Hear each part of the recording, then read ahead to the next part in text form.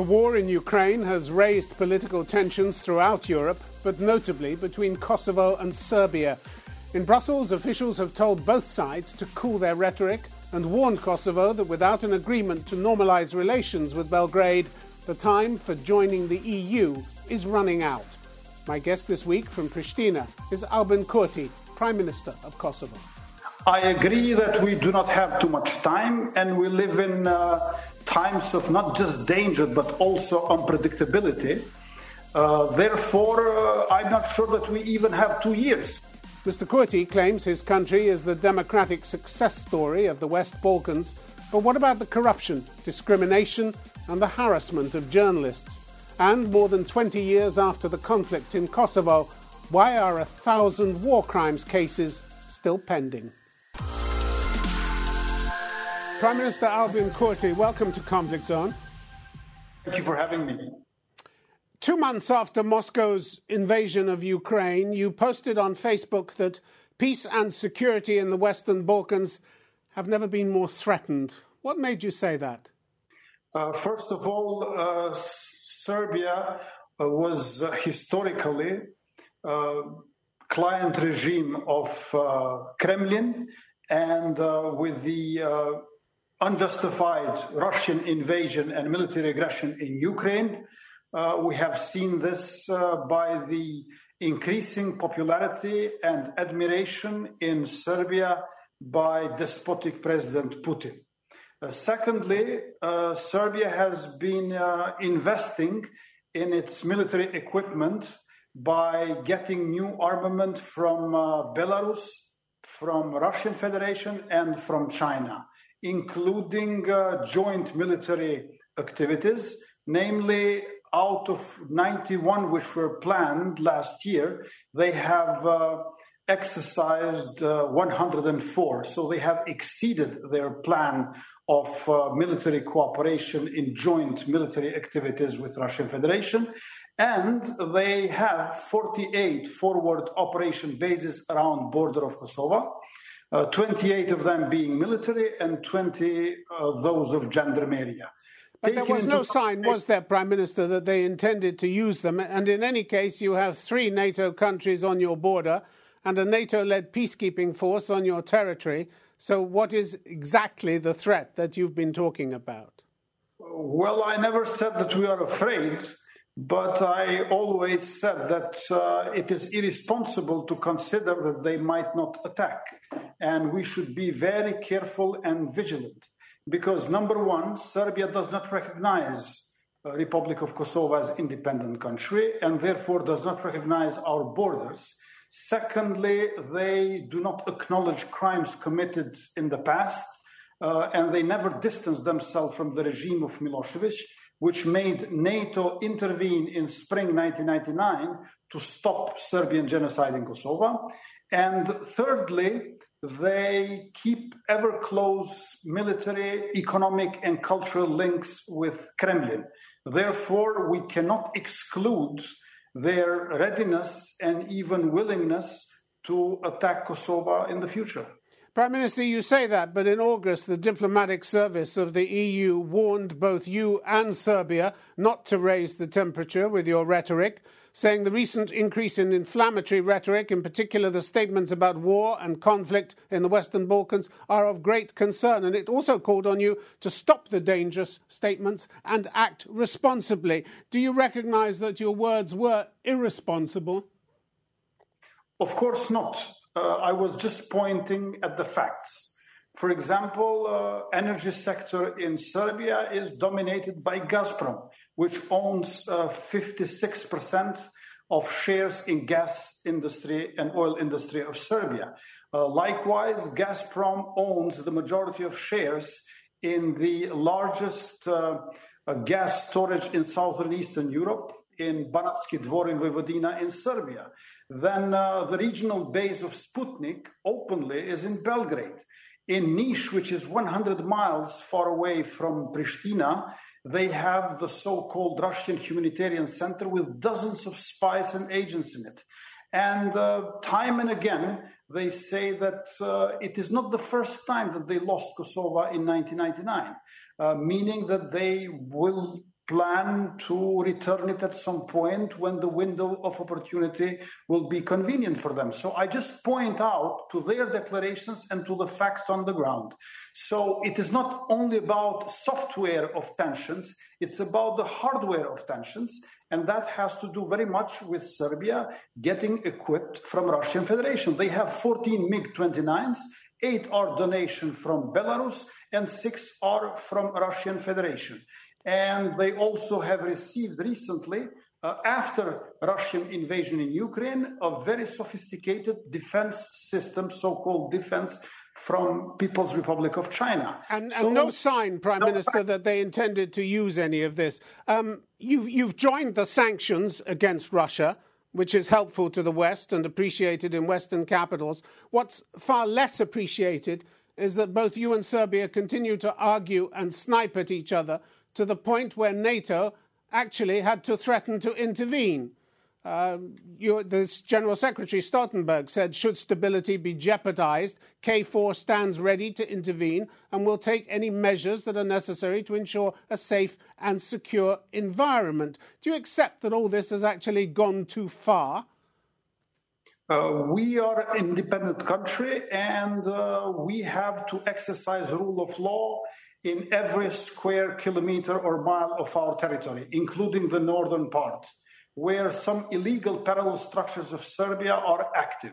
Therefore, we were not intervening in Serbia. Serbia was trying to destabilize Kosovo, and on 31st of July this year, they have erected 13 barricades with certain combat readiness of their people that they keep in their payroll since 1999, and armed people in order to not allow freedom of movement and rule of law in Kosovo. Yes, but this was because of a row over ID cards and number plates, which your government provoked while a major war is being fought in the middle of Europe. Couldn't this row have waited? The EU's foreign policy chief, Josep Borrell, was pretty fed up with your timing. With the war raging, he said, now was a moment to seek peace and stability, not air long-standing differences. Do you not see his point? Peace and stability and security are jeopardized by illegal structures of Serbia, full with people who are also blacklisted by US Treasury, in addition to having arrest warrants by our police. So these people are arresting peace and stability. And Kosovo is way more democratic than Serbia, and I must say also way more independent country than Serbia, because Serbia is a client regime of Kremlin. So putting my government and Belgrade in the same sentence is not fair. Well, we'll come on to your democracy in a moment, but if you look at this from the West's perspective, the war in Kosovo has been over for more than 20 years, and yet you still need an international peacekeeping force of several thousand troops in your country. Do you seriously think that either NATO or the EU would sanction your membership while your country still requires that force on standby in your territory? We need NATO precisely because of Serbia and precisely because Serbia is having such close and wide range of links with Russian Federation. Nonetheless, I have increased by 52% budget for our defense, Kosovo Security Force and Ministry of Defense, and we look forward to fulfill the 2% criteria of NATO. We want to join NATO. Meanwhile, we have NATO within Kosovo, and the first milestone towards membership into NATO should be Partnership for Peace program. Kosovo is pro-Western, pro-democratic. We have no alternative but NATO and EU, and this should be rewarded. Mr. Kurti, the fact is that the EU is running out of patience with your feud with Serbia. You've been given a deadline of May 2024 for sorting out your differences and normalising relations. Do you accept that the chances of you joining the EU are now fading unless you can meet the deadline? Kosovo is a normal democratic sovereign country. Serbia is not a normal country. Even according to Freedom House, they have hybrid regime, which is a euphemism for autocracy. And I must acknowledge that the relations between Kosovo and Serbia are not normal. We need to normalize them, and dialogue in Brussels is the way forward. This dialogue must be concluded with legally binding agreement, which has as its centerpiece mutual recognition. We cannot have a sustainable and just agreement without mutual recognition as the centerpiece. But do you accept that that window of opportunity, which the EU envoy Miroslav Lajčák talked about, will close in less than 2 years, meaning that by then, by May 2024, the subject of your membership will be off the table unless a binding legal agreement on normalization has been reached? Do you take that warning seriously? I agree that we do not have too much time, and we live in times of not just danger, but also unpredictability. Therefore, I'm not sure that we even have 2 years. We should do it as soon as possible. And to this end, I'm ready to be engaged creatively and constructively in these talks in Brussels whenever they invite us. You say that, but both you and Serbia blame each other for the poor state of relations. But your government could have done more to improve the situation, couldn't it?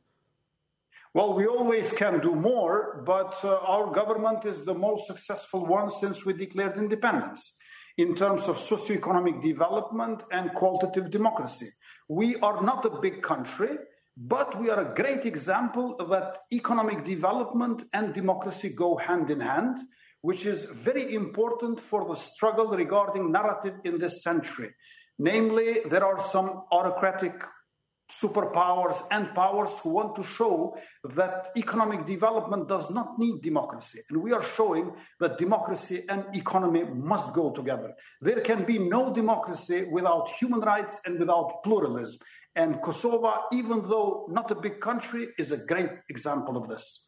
Well, talking of democracy, earlier this year, the EU and the OSCE were very disappointed that you walked back a previous practice that would have allowed the OSCE to arrange for Kosovo Serbs to vote in Serbian elections. That caused some anger among OSCE missions, including the UK and the US. So my question to you is, was it worth it?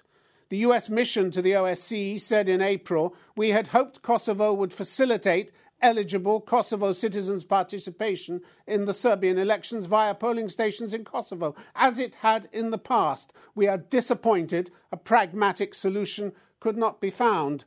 It's your fault that there was no pragmatic solution, isn't it? Elections in Kosovo organized by Serbia are not acceptable because Kosovo is not part of Serbia. But you accepted them in the past. You accepted it in the past. Many things in the past were not right. And now it is much better because we are establishing reciprocity principle. Serbia cannot do something to Kosovo if they are not ready to endure and practice it at their own home. Therefore, reciprocity that we are applying is not means of retaliation, but it comes as a derivation from the concept of equality. So reciprocity means equality. We're not against Serbs, but we cannot allow anymore Serbia to pretend that they can destabilize Kosovo and that they can control Kosovo by manipulating and instrumentalizing Serbs of Kosovo who are our citizens. But if you keep going back on agreements that were in place, it has to put in doubt how genuine your desire is to normalize relations with Serbia. I mean, I ask this question because your history doesn't suggest that you're that keen on doing it. In January 2018, you were convicted of throwing tear gas in Parliament 3 years earlier. At that time, you were actually protesting at measures specifically designed to normalize those relations. Do you regret what you did in 2015, or would you do it again? I was all my life a political and social activist who engaged in direct action. But whenever I seen that I was radical, that was due to the topic, not due to my character. So I was never radical in my character, but sometimes there were some extreme topics who wanted to really annul our statehood and independence, and then I did radical actions. In those cases, for example, I was opposing a community of Serb majority municipalities because precisely in early 90s, Serbia was doing this in Bosnia and Herzegovina, and that is the very history of Republika Srpska there, which is undermining territorial integrity and sovereignty of Bosnia and Herzegovina. We are not going to allow Bosnization of Kosovo, and precisely this conviction made me look as a radical opposition politician and activist. Prime Minister, in May you went to Washington and you declared, as you said a moment ago, that Kosovo was the most democratic success story of the region. But the fact is that both Washington and the EU still have serious concerns about your own democratic credentials, human rights, corruption, discrimination against minorities, as well as lack of justice for war criminals in Kosovo. Have you oversold your achievements to the international community? We did huge progress, but we are still far from what we aim at. Kosovo progressed by 17 places in its fight against corruption, and the Transparency International Corruption Perception Index ranked Kosovo 17 places upward for good. And then we rose another 17 places when it comes to a World Press Freedom Index, Reporters Without Borders, and Kosovo is number 1 in the Balkans regarding rule of law. We're number 60 in the world, but in top 1/3 states all around the world, only Kosovo from the Western Balkans is there. We have been conducting over 800 police operations in combating organized crime and high-level corruption. Over 2,200 people have been arrested, and around 300 of them are public or state officials. So we are doing very well in fighting corruption. And corruption in Kosovo, if there is still somewhere, it is to do with systemic reasons, but it is never a culture of population. That's why we are going to eradicate it, and this makes Serbia very nervous. Prime Minister, you've highlighted that Kosovo has improved its ranking on the Corruption Perception Index, but this year's State Department report was scathing about the levels of corruption and lack of transparency in government. Would you not accept that you have a very long way to go before the EU will trust you with membership and trust that its money will not fall into corrupt hands? The State Department report admits that your laws provide criminal penalties for corrupt officials, but it accuses your government of not implementing the law effectively. That's fair comment, isn't it? We do as best as we can and know. And both EU and US know very well that our government is the most pro-democratic and pro-Western since we declared independence. We are engaged in vetting process because we need to render active our prosecution and efficient our judiciary. That's why a vetting package has been handled to the Parliament of Kosovo by my government, so we increase both moral and professional integrity of our judges and prosecutors. And then we will see incredible results, which will be an example to not only our region. Last year, the Anti-Corruption Agency and the National Audit's Office filed 9 corruption-related indictments. Just 9. Are you proud of that? How long is it going to take you to make any meaningful inroads into the corruption among corrupt officials who know how to play your system very well, don't they? Well, they've done that so far, but I must say that now with the Office for Confiscation of Inexplicably Obtained Wealth and Illegally Obtained Wealth, we are going to move forward fast. Again, we need the help of EU in order to do this vetting process as soon as possible, and finally justice in Kosovo to be a normal thing rather than a luxury item. Therefore, I'm optimistic about this. But again, it has to do with changes which has to happen in the state structure and which are not linked with the democratic elections where we reached a landslide victory in February last year. You mentioned the press earlier. Another big problem is the whole media landscape in Kosovo. You don't have state censorship as such, but intimidation and harassment of journalists are widespread. What are you doing to counteract that, or aren't you bothered by it? Well, according to World Press Freedom Index, we rose by 17 places, according to Reporters Without Borders estimation. Therefore, we're doing much better than in the past. But I think now that the media are much more in danger from different businesses than from state institutions. So our government is an instance of power which wants to help the media, whereas it is the financing of different online media which is of a much greater pressure on them and is risking freedom of the press. You say that, but by the end of last year, the Association of Journalists of Kosovo reported 26 instances of government officials, business interests, community groups violating press freedom by physically assaulting or verbally threatening journalists. Did you even know about this?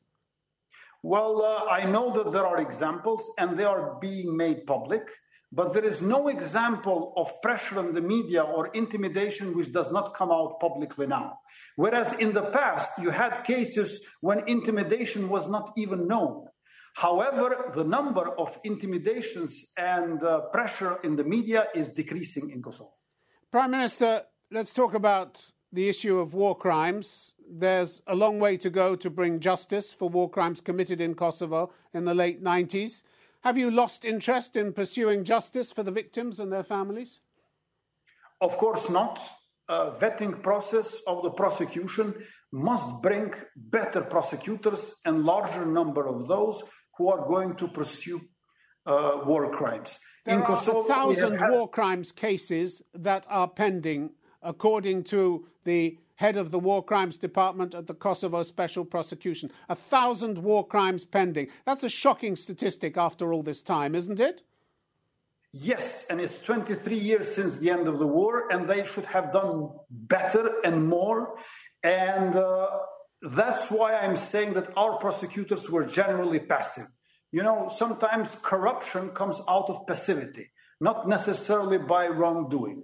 And we have to have more prosecutors and better prosecutors. 10,000 unarmed civilians have been killed, 20,000 women and girls have been raped, 120,000 houses have been destroyed, and still we do have over 1,600 missing persons. So there is an enormous amount of war crimes that have not been addressed, and for which victims and families justice has not been done. And a lot of the problem has been witness intimidation by people who, hence the fact that you've had to set up the Kosovo specialist chambers in The Hague to get rid of this or to counteract the effect of this witness intimidation. You have a problem with the court operating in The Hague? In 2019, you said you didn't support this court. I did not vote for amending of our constitution to erect this special court. I believe that we need normal courts, not special courts. And this court has one leg in Kosovo, the other leg in Hague in Netherlands, and it cannot be prized for its transparency, I must say. The courts in Kosovo weren't doing the job, were they? You had the former prosecutor at the International Criminal Tribunal, Carla Del Ponte, saying witnesses in Kosovo were so afraid and intimidated that they even feared to talk about the Kosovo Liberation Army presence in some areas. Those willing to testify had to be transferred to other countries with their entire families. What choice was there but to take the court to The Hague? What choice? Specialist chambers in Netherlands, they deal only with Kosovo Liberation Army and Albanians, which is not fair. On the other hand, the former chief prosecutor, Madam Carla Del Ponte, wrote this angry book out of not being successful at ICTY, Hague Tribunal. So I think that there has not been an equality of arms in treatment of war crimes in Kosovo. Can you imagine that for 150,000 non-Serbs which have been killed all over Yugoslavia and Croatia, Bosnia and Kosovo, you have not even 200 Serbs being tried and convicted. So I think that in the name of peace, they have been pressuring more the weaker side. But Kosovo is getting stronger now. And I think that we will not forget these crimes which were committed in Kosovo. And we do not want to absolve any criminal in spite of their ethnicity or sides that which were taken. But I must say that in the case of Kosovo, the justice for Albanians who endured Serbian genocide is far from being done. All right. Well, these arguments will go on, and this is a subject, obviously, that stirs a lot of emotion. Prime Minister Kurti, thank you so much for being on Conflict Zone. Thank you, Mr. Sebastian.